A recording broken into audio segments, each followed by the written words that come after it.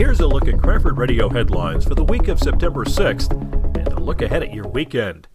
After nearly 93 years, the Cranford Theater has closed. The theater shut down without notice Wednesday evening.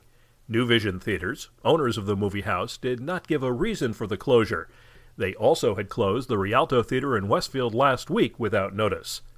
The new Quick Check on North Avenue East is scheduled to open on Tuesday, September 10th.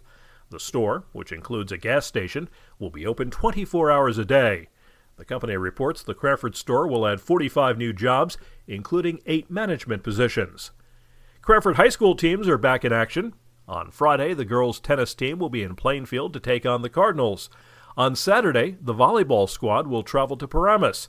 The girls' soccer team plays Lawrence High School at Memorial Field at 11, and the field hockey team faces Livingston at 2, also at Memorial Field. The St. Michael's School book sale takes place Friday, Saturday, and Sunday at the school auditorium.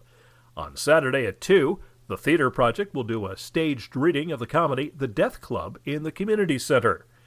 We could see some rain Friday afternoon and night with Friday's high around 72. On Saturday, the sun comes back and it warms up to 79. On Sunday, more sunshine and a high of 76. For more details and events, check Cranford.com. News provided by Tap into Cranford. For Cranford Radio, I'm Bernie Wagenblast.